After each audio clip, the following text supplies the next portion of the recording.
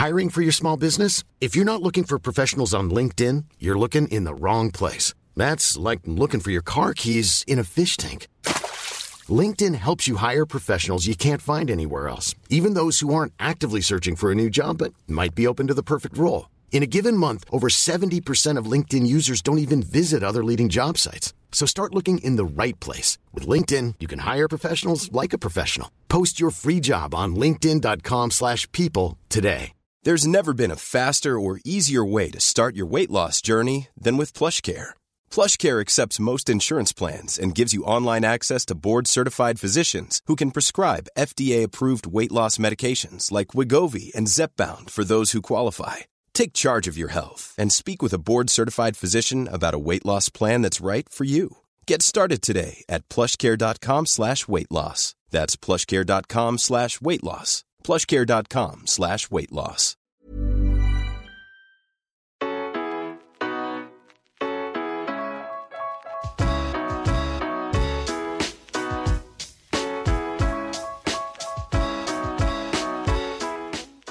Welcome along to the Rocky Road Rewind, where we'll be going over some of the forgotten and unforgettable moments to have ever taken place in the ring.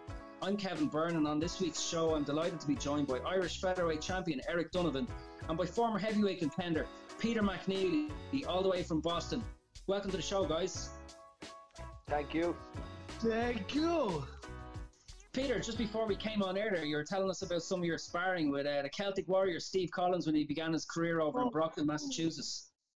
Yeah, Steve fought most of his early career out of Brockton, Massachusetts. And Steve was living in Dorchester, which is right in Boston. And I was training and sparring like 5 nights a week at the Petronelli Gym in Brockton, the home of Marvelous Marvin Hagler. Did Steve Collins, Peter, Eric Donovan here, Irish featherweight champion, what was it like moving around with Steve Collins? Did he bring you on? Did you improve from that? Oh, yes. Because you would have had a lot of weight on him as well. You certainly would have had a good few pounds on him. At that time, Steve would walk around at 168, 170 pounds, and he would train down to 160 pounds. And at that time, I was just a cruiserweight. I was 195 pounds. So you met in the middle. I believe he could punch, though. He could punch, yeah? He could do it. He could do it all. He could box. He could punch. And he had a granite chin. I'd say he still does as well. And he was an amateur heavyweight as well, wasn't he, Steve Collins? So yeah, he had a big frame, big guy. Like I always say, he was no little kid. So Peter, I hope you're keeping well during the lockdown. We welcome you onto the show today to talk about Fight Build He's Back, which was held on August 19th, 1995 at the MGM Grand in Las Vegas. Iron Mike Tyson had served 3 years in jail for rape. And you were plucked to be his comeback opponent. There had been talk of maybe a fight with lineal champion George Foreman straight out of the clink, but no, you had a deal going on with Don King and you got the call. Yes, sir. Now I'm going to show you a picture. Watch. Can you see that? Oh, brilliant picture. It's a picture of you putting Mike Tyson to the corner and launching a left hook at him. And he's defending himself with his right hand. And now we go over here. And this is a collage. So we're getting a tour now of Peter's gaff. And yeah, he's shaping up. Oh, he's connecting with Tyson with a right hand there. And yeah, holding his arms aloft prior to the fight, maybe at the weigh-in as well. So it's a fight that you were primed and ready for. Highly anticipated. The fight was an overwhelming financial success. Gained massive numbers in pay-per-view. At that time, it broke all pay-per-view records worldwide. And you know what? I'm man enough. I am man enough today to admit that Mike Tyson was the star of the show. I was just a co-star. I tell you what, though, Peter. I think you played your part in building up that fight and selling that fight. I thought your interviews were absolutely brilliant. I thought they were so entertaining. There's no doubt about it. It was a massive grossing fight. I think it grossed $96 million or something like that, which is just, back then, 1995, was humongous. I was 10 years old. I was probably only becoming aware of Mike Tyson. I was starting out in the boxing world myself, young amateur. I was destined for big things in the amateur game. But that fight missed me around that time. But looking back on it and looking back at, your build-up and the interviews that you did, I thought you really, really sold yourself well and sold the fight well. Obviously, it didn't work out in your favor, but I mean, tell me about how do you even prepare for someone like Mike Tyson? Like from the time that your manager says, look, you're going to box Mike Tyson. What do you do? How long is your training camp? Who do you bring in for sparring partners? Do you even say yes immediately or what? Tell me about it. Well, we signed the contract to fight. Let's say it was the first week of May. So that game, Mike got out in late February or March 1st. So Mike needed time to get in train and get in shape and whatever. But we had a I was in the best shape of my life for that fight. We had a training camp in the middle of July in Lafayette, Louisiana. And that's like as deep south of the United States as you could go. It was 99 degrees, 99% humidity. It was hot. And Vinny, it's sad, but life does this. My father was in my corner for 98% of all my fights with Vinny and my assistant trainer and cutman, Cliff Fippen. But today, the two biggest male figures in my life are gone. Vinny passed away first in 2009 from a massive heart attack. And then my father died in 2000, like 2.5 years later, in 2011. So, but you know what? I'm very, very grateful. Thank you, God. Thank you, God, for putting my father in my life. And I was lucky to have him as long as I had him. And of course, I was lucky to be with Vinny Vecchione for 20 years. I've got a lot in my life to be grateful for. It seems like you're content with your boxing career and the people that that your career has afforded you the opportunity to work with, like Vinny, your manager Vinny, and then your dad, obviously being a legend himself in the boxing ring. But some people get to the end of their career and they have some regrets and they wish they'd done things a little bit differently or whatever. But how do you feel? You seem to be looking back with a lot of gratitude and you seem pretty content. I will be 52 years old this October 6th. And, I've got no regrets. No regrets. There's nothing I could have done. Actually, there was things that I could have done better, but I didn't. And uh, you know, I believe in reality. What if nothing? It didn't happen that way. Yeah. In the summer of 1995, Mike Tyson is a very real menace. He's a dangerous character, one of the baddest men on the planet, self-styled. Was it in? Were you after you signed? Were you ever scared? You know what? It didn't matter. It did not matter if I was fighting whoever. I always had fear, but we call that competitive fear. It's not competitive fear that makes you do what you're supposed to do. Yeah. Go forward. Go forward. Yeah. Yeah. There was a lot of pre-publicity. Can you tell us what some of that was like when you came face to face with Mike Tyson?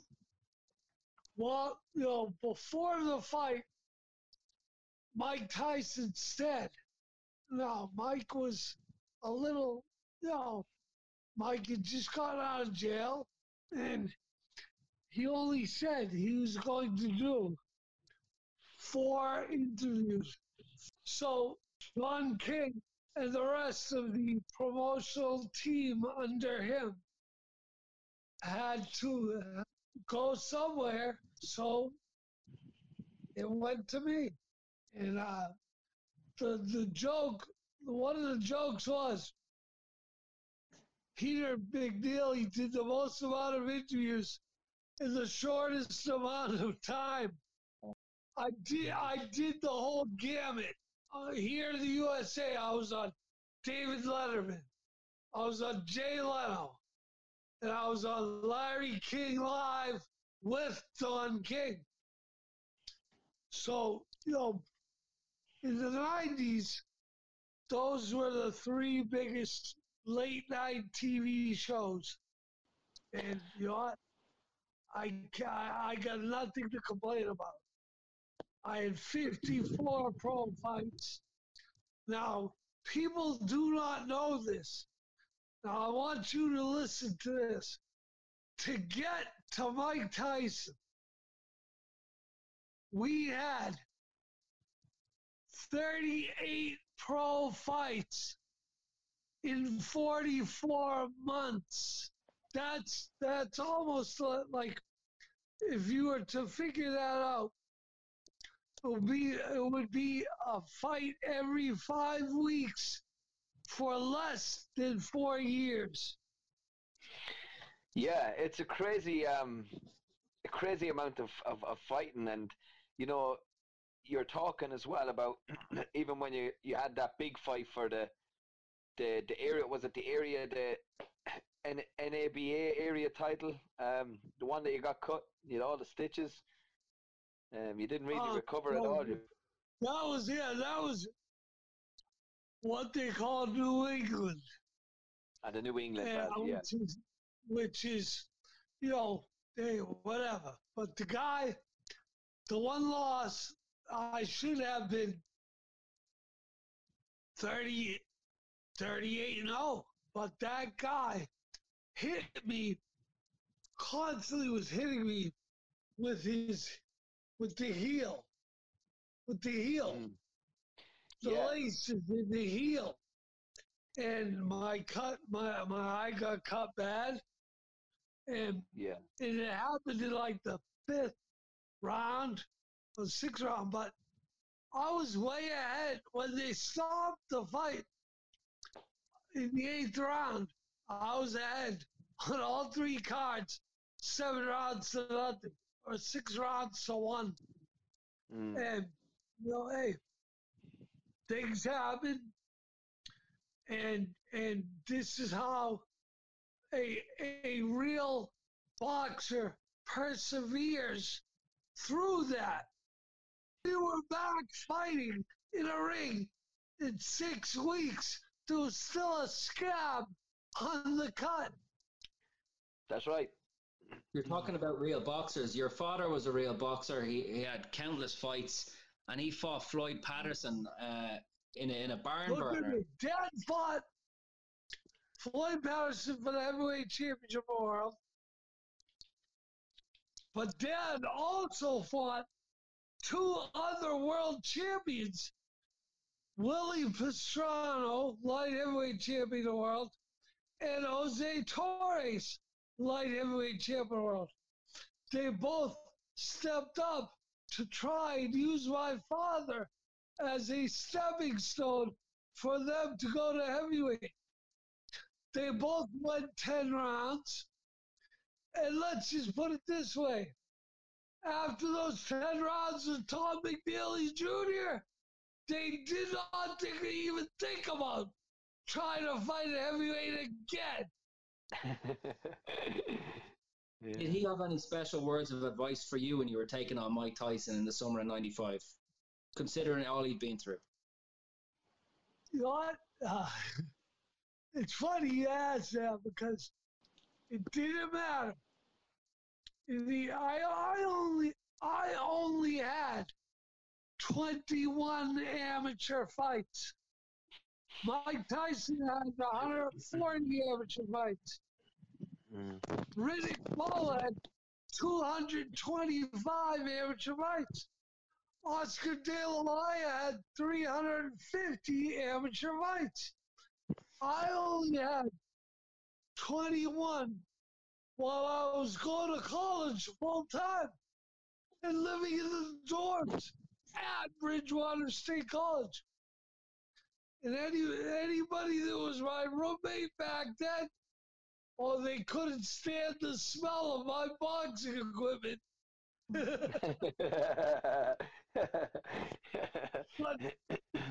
But my father always, win, lose, or draw, my father would hug me and say, Peter, I'm proud of you. There's a lot of kids in America. I don't know, I can't speak for your countries, but there's a lot of kids in America today that do not see their father, or do not have a father and a mother. So, you know what? Yeah. I was very, very lucky. My mom is still going. I talked to her earlier today, and she was tougher than my father.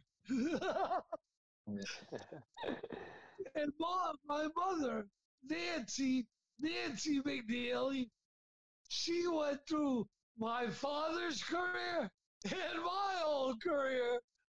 So she deserves a medal. She's seen it all. Boxing moms, Eric? You know the crack. Yeah. Oh, without a doubt. Yeah. Like similar kind of story to yourself. My mother and father separated when I was only a kid, you know. But I never got to see my dad. I think you got to see your dad on a regular basis. Oh, My dad moved to a different country. Where did your father go? Well, my dad moved to England, and I'm obviously living in Ireland and from Ireland. Yeah, so I got to see my dad. Like my dad later on in my life has become very involved in my life. He's a big supporter of my boxing career, but I never seen him from. The first time I seen him, I was 7 years old, and when they separated, I was 6 months old. You know, so it was a huge chunk. But I'm just saying there's similarities with you, and also in what would you call it, in the hard knocks of life as well. I think I can identify with you. I think we both have overcome or faced our demons, and have had experiences outside of the ring as well. Sometimes I often say to people, put me in the ring and I'll stand with anybody, world, Olympic, European champions. Take me outside of the ring, and then I'm like a fish out of water. And that's where I was uncomfortable. But I say it. when I'm in a boxing gym, I feel like I'm at home. Yeah, yeah, me too. I find solace in the gym. It's. But tell me now, how are you doing now on a personal level? Is the head good? Are you looking after yourself? And tell me how you've overcome. Tell me how you have overcome it. If things are going really well for you. I my father had problems with drinking, and my father was the first one to try to help me. And Mm. through a lot of, you know, trials and tribulations, um, I tried, but I would always fall off and Yeah, drink and drug. But today, I've been years. I'll be 4 years. No drink, no drugs. November 1 will be 4 years. brilliant, man. And, Excellent, fantastic. and, with all I learned from many, many AA meetings, many rehabs, Yeah, you know what? Today, or 4 years, almost 4 years ago, I did it all on my own this time. All on my own. brilliant. No That's amazing. meeting. I'm in recovery myself, and life is wonderful. And I think it's amazing to see that that you are living a good life today. Because look, hey, not everybody makes it, not everybody gets it, and so you are a lucky man. But You know I'm what? fascinated. I'm fascinated with the experience you've had when you boxed Mike Tyson. I I I want to know what was going through your mind when you're in the dressing room, because you seemed a little bit psyched up. Who was talking to you? Who was had you got good mental? You came across as a person with very good self belief and mental input. I mean, you did an interview just before you hopped into the ring, and you actually looked like you were psyched up. You were so psyched up. Tell me what's Oh, going on, and tell me about your tactics and strategy. Who gave you the tactics? Because you seem to just really throw the kitchen sink at Mike Tyson without even thinking. my thinking was all me. Nobody told me. My thinking was that Mike has been out almost 4 years. So Yeah, I'm gonna jump on him and try and take advantage of that. Maybe he forgot things. Maybe he didn't want it anymore. I don't know. But and I said to myself, I'm only getting this shot once. I'm making the best hmm of it. I'm making yeah. the best of How did it. it feel when you were down in the first 10 seconds or so? You jumped up and you ran around the ring, very animated. But did you think to yourself, A lot, oh no? a lot of people thought it was a push or whatever. But I have a film. I have a now it's a DVD. But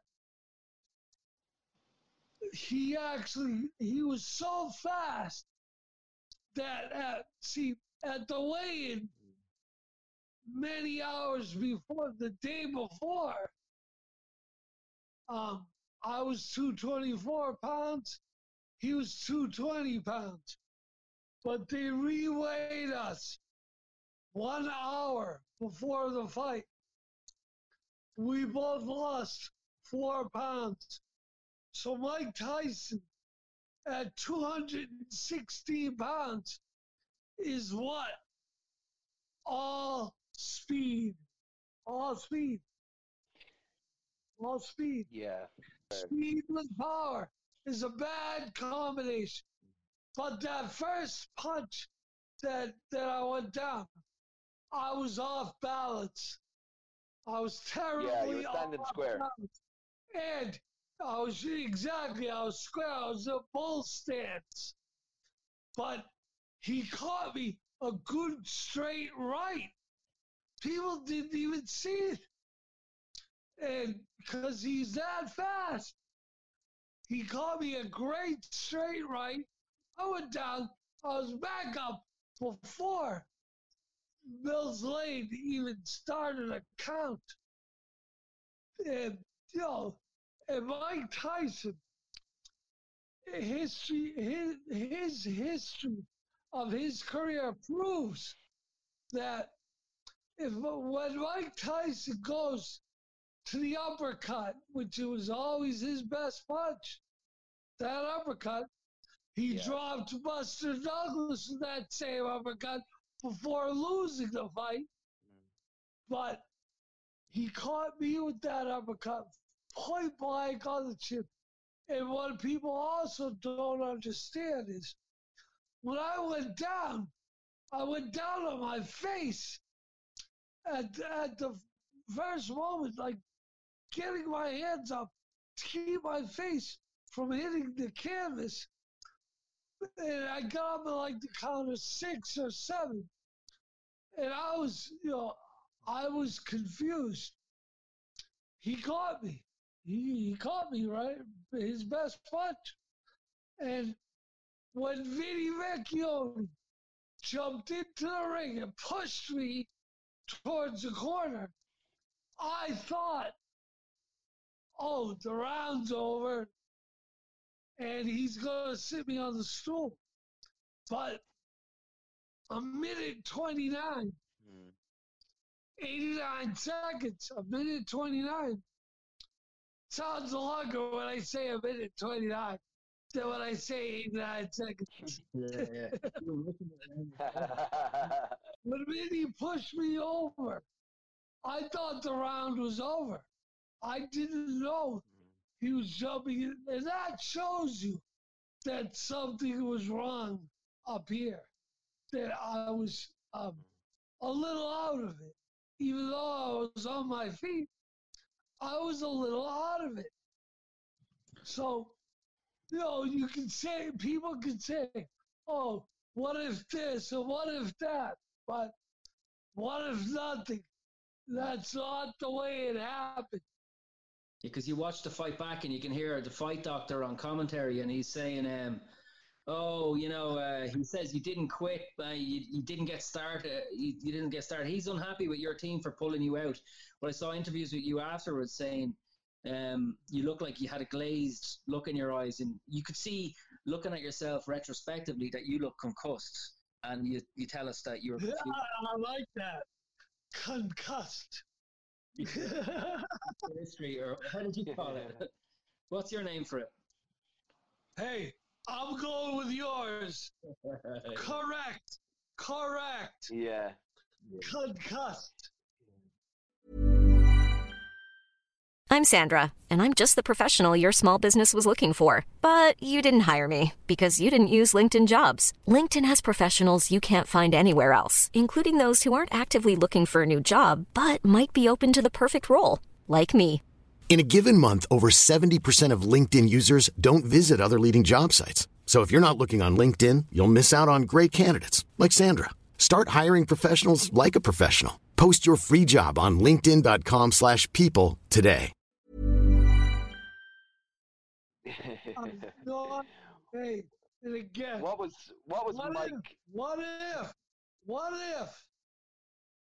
nothing? That's not the way it happened. And Peter, what kind of guy was Mike Tyson like afterwards? What did you speak with him? Did you have a chat? Did you have a drink together? I have it on DVD of him talking to me afterwards. You know what, Mike? And I had a meeting with him in Boston in September of 1998. he came to Boston, and a friend of a friend, was his limo driver, and next thing I know, he got my phone number, and he called me. You know what? Listen, Mike, Nice. and then next thing I know, I was in his hotel room with him. He did not have to call me. He did not have to let me into his hotel room. Yeah. And Mike was going through a lot in his life at that point. So, but then years later, in '07, Mike Tyson got my phone number and called me. And we talked on the phone, every so often for 3 months. 3 months. And it didn't matter. It didn't matter if I called him or he called me. Every time my first words out of Mike Tyson's mouth were, "Peter, how's your father?" Yeah, nice. Do you know why? Yeah. You want to know why? Because Floyd Patterson was trained and managed by Castamodo. That's right. And Jose Torres, who my father went 10 rounds with, was trained by Castamodo. Yeah. So we had that family connection. Yeah. It's a boxer's thing though as well, isn't it? That's why I was laughing, and excuse me for it's because it reaffirms the age-old story. We get in the ring, we want to take each other's heads off, but yet when we're rolling through town of a former opponent or whatever, we decide to pick up the phone, and I wonder how my old foe is getting on. It's a lovely it's unusual. It's unique to boxing. It's special. The toughest fight of my whole career was in Sarasota, Florida, against a guy named Butch Kelly. And Butch knew that I was undefeated. And Butch's record was not great. But Butch was a sparring partner for big name Axel Schultz, James Toney. I mean, this guy was tough. So, and I caught Butch after a training camp. He was in great shape. And we went 8 rounds toe to toe. And I only won. I only beat him because I knocked him down once. So I got the extra point. So that got me the decision. That's how close that fight was. Yeah. And that was 2 years before time. And then Butch Kelly got my phone number, called me, and he came down to Medfield, where I lived for most of my life, and he hung out with me for days, for like about 3 days, and then he came back down. Couple months later, he was training a fighter, and I ended up sparring with his fighter. And and again, and like you said, I'll say how it really is. When you're in that ring, you want to kill the guy with your punches. But afterwards, mutual respect, and sometimes turns into friendship. Yeah. It's a bond. Yeah. There's a lot of talk at the minute, Peter, about Mike Tyson making some sort of a comeback. I saw a joking video, I hope, from yourself saying you want to wrap him in a cocoon of horror again. But do you think he should just leave up the gloves and let it go? You guys have had your time. Or how do you feel about it? Well, the way I feel is this. Now let's just look at the big picture. Now, Evander Holyfield beat Tyson 2 fights in a row. But for Mike Tyson is such an icon that look, now we gotta remember, what did Mike Tyson say? All Mike Tyson said was, I would like to do 3 or 4 rounds of boxing for charity. And obviously that would be against a opponent or sparring partner of his choice. Next thing you know, it's he's fighting Holyfield again. Then Shannon Briggs wants to fight him in a bare knuckle fight. I mean, come on. And like my good friend and former sparring partner, Mike Colbert, who's originally from Ireland. He was born in Ireland. He's been on the show. He was on the show with us a few weeks back talking about Roberto Duran. Exactly. Yeah. I call him Cubby. Cubby. You know, Cubby's awesome. A very, very good friend. And both me and Mike Colbert said the whole thing of Mike Tyson, it took on a life of its own. Took on a life of its own. What he said. Before we go, Peter, I've just I've one last question for myself. Who do you think is the best heavyweight in the world currently, and would prime Mike Tyson beat whoever that person is? All right, now I love both Tyson Fury and Deontay Wilder, but now that first fight, that first fight was awesome. And whether Deontay Wilder's a good boxer or a bad boxer, he's got dynamite in that right hand of his.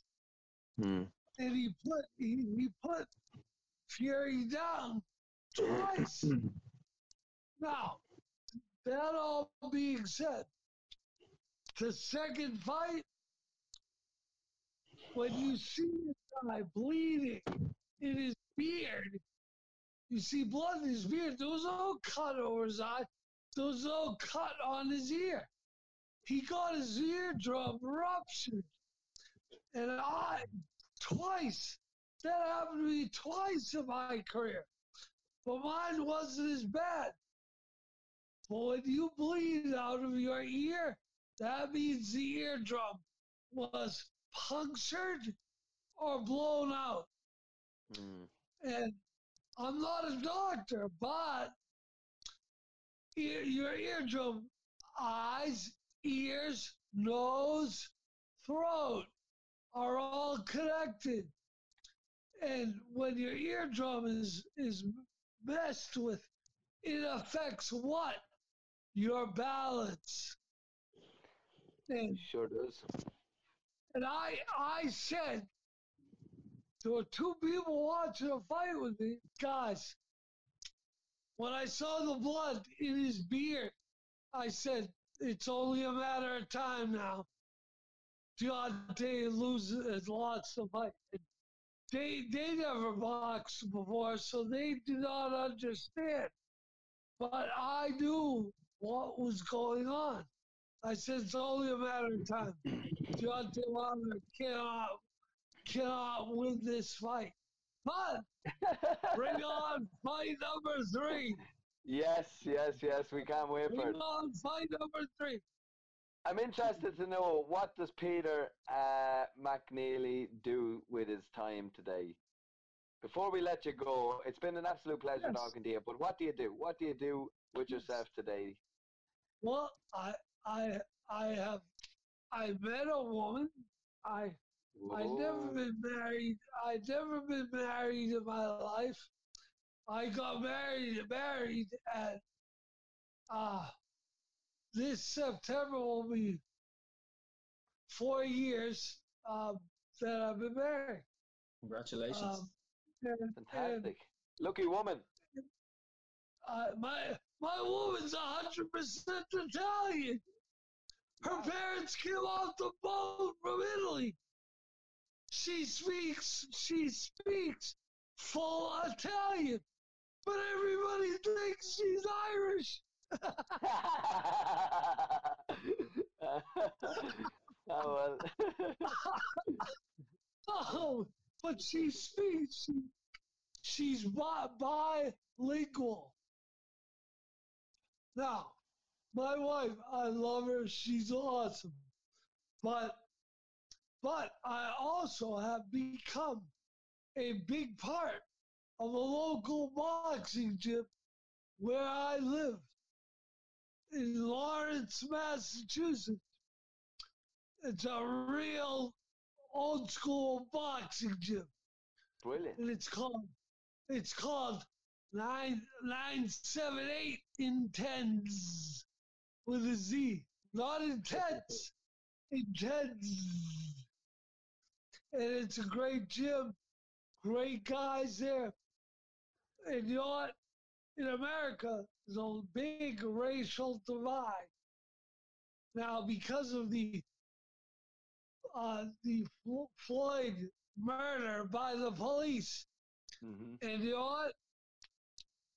Black, white, Hispanic, Cape Verdean, there's these kids and men at this gym are awesome, and I love them all. Yeah. I have countless friends that I've made in life and in the boxing world that are black, white, Hispanic, and you know what? I love them all. I'm glad to hear that you're in the boxing gym. Really am, Peter, and I think it's a good place. I think it's a good place for you. You have a lot to offer. Hey, you might recognize this. I spread my experience, my strength, and my hope in the fight game and what not to do out of the ring. Don't drink, don't drug, and stay in the boxing gym. A man of wisdom. Maybe I'll pop down to your gym the next time I'm in Massachusetts, if I'm over there or close by, and I get a bit of sparring going or something. So it'd be great to pop in and say hello.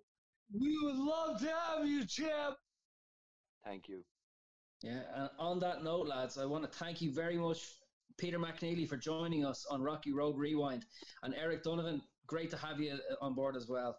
Thank you, guys. Peter McNeely at the start of each fight watches the timekeeper and tries to get a jump on his opponent, pouncing on top of him with a swarming style. Will he go to that approach against Mike Tyson? In Tyson's return, he plans to go straight ahead, but with elusiveness, something he got away from prior to prison. Cus D'Amato once told him your greatest asset can become your greatest weakness. So he's been working a great deal on his movement the past few months, and here we go. And McNeely